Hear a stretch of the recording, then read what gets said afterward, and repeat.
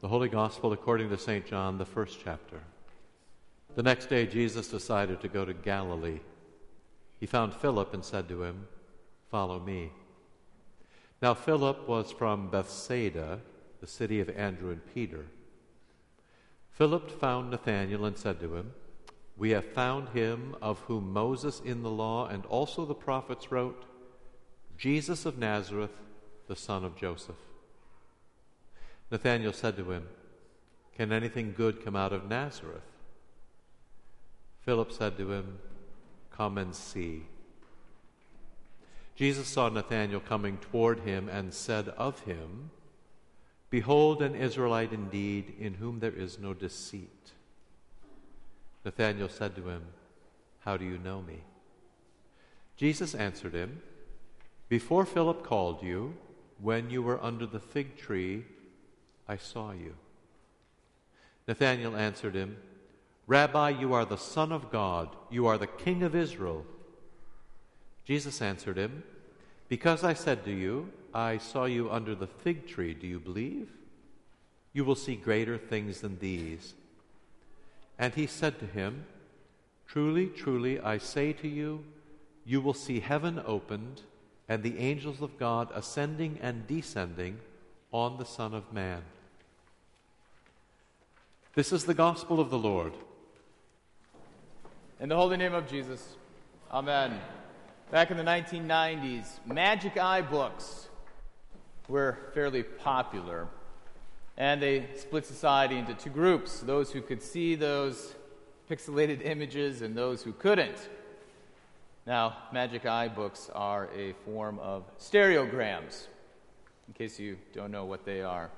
You probably have seen them whether you know it or not, but stereograms are basically 3D images hidden in a 2D surface, and you only can see them with what's called diverging eyes, with a certain way of seeing. Now, many who tried for the first time only really tried based on the invitation of someone who's already seen them, because at first glance, Magic Eye books look like pixelated chaos. Well, Nathanael in today's gospel reading is invited to see someone who at first glance doesn't look like someone who they say they are. Philip invites Nathanael to see Jesus as the promised one of the Old Testament, the one who will forgive sins and give life in a way that's worth living. Now, after Philip invites Nathanael, Nathanael does question him by asking whether anything good can come out of Nazareth, which sounds pretty harsh. Well, Nathanael isn't making any sort of moral, qualitative diagnosis of the people from Nazareth. He's actually asking a legitimate question about Philip's vision of how he sees the Old Testament. Moses and the prophets do not talk about the promised one coming from Nazareth. So Nathanael says, "How can anything good come from Nazareth?" Well, Philip responds to Nathanael's question with, "Come and see." And like the one who sees that stereogram, that Magic Eye image for the first time, based on another, Nathanael believes Philip and sees Jesus. Now, of course, Jesus sees Nathanael first and says who he is. Here comes a true Israelite who has no deceit. Now, being a true Israelite isn't caused by having no deceit. Becoming a true Israelite is always by God's grace. Like in the Old Testament, Israel was chosen out of many nations to be God's people. A true Israelite is one chosen by God, by God's grace. Which then means having no deceit means having your sins forgiven. A true Israelite is one chosen by God who has his sins forgiven. Well, Jesus knew that Nathanael wanted his sins forgiven because he saw him under the fig tree. And one of the meanings of seeing him under the fig tree is in reference to the fig leaves that covered Adam and Eve's shame. See, when Jesus saw Nathanael under the fig tree, it means that Jesus saw Nathanael's sin and shame. But when Jesus calls Nathanael a true Israelite, Jesus is pronouncing forgiveness of sins, which only God can do. So this means, at this moment, this is what Nathanael's been waiting for God to pronounce him as a restored sinner, and for him to see God face to face. And as Nathanael is fully seen by Jesus first, Nathanael then sees Jesus precisely as the Son of God, King of Israel. Now, I use Magic Eye to teach children about how to see life according to God's Word. Just like you need the right vision to see those images in the Magic Eye books, you need the right vision to see what God says of the world. And this vision is faith. Faith transforms your natural eyes to see life as God says it. See, anyone can look at a stereogram, but it's only those who have those diverging eyes that can see it.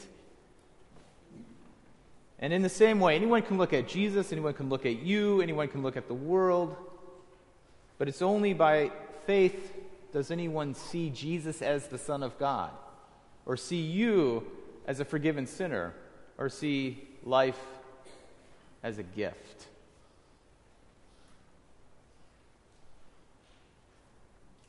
As Philip invited Nathanael to come and see Jesus, Jesus also invites Nathanael to see greater things. Now, Nathanael believes that Jesus is the Son of God, true confession of faith. But frankly, that is too much to see all at once. So Jesus bids him to follow him along the way. And as the gospel progresses, Nathanael continues to follow Jesus.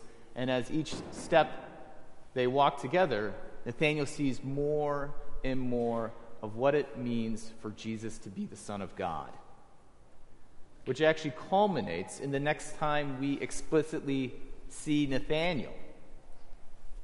The next time Nathanael is mentioned in the Gospel of John is in chapter 21, in the resurrection. You see, faith uses the resurrection to show or make clear that Jesus is heaven on earth. Faith uses the resurrection to show that Jesus' crucifixion is our life. Faith uses the resurrection to make clear that what Jesus says is actually true and reality. Faith uses the resurrection to make clear that Nathanael and all of us, when we see Jesus, we see the greatest things ever.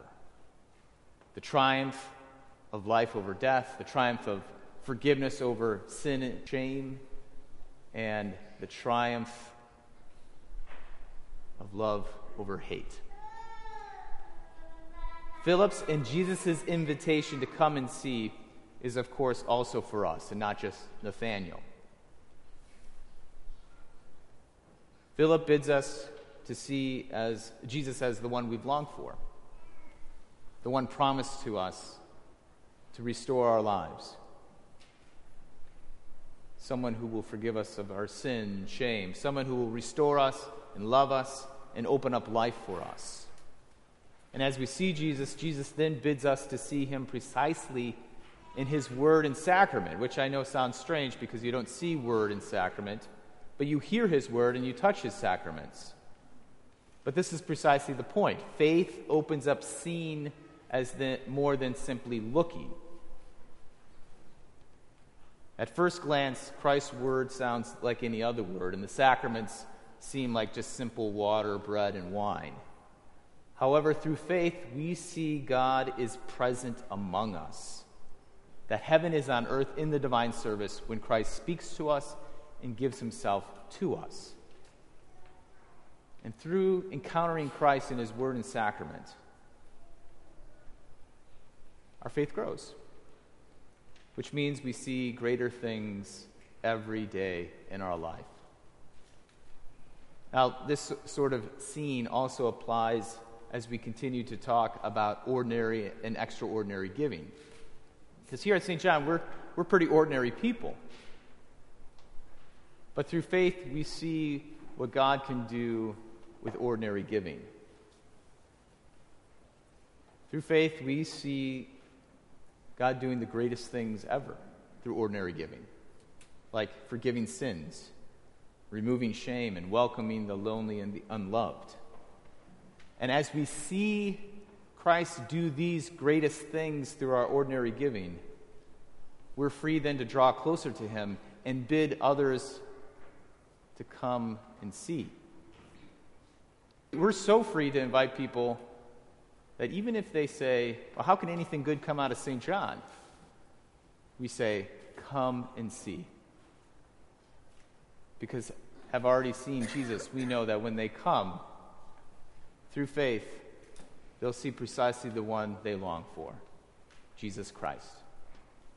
In the holy name of Jesus, amen.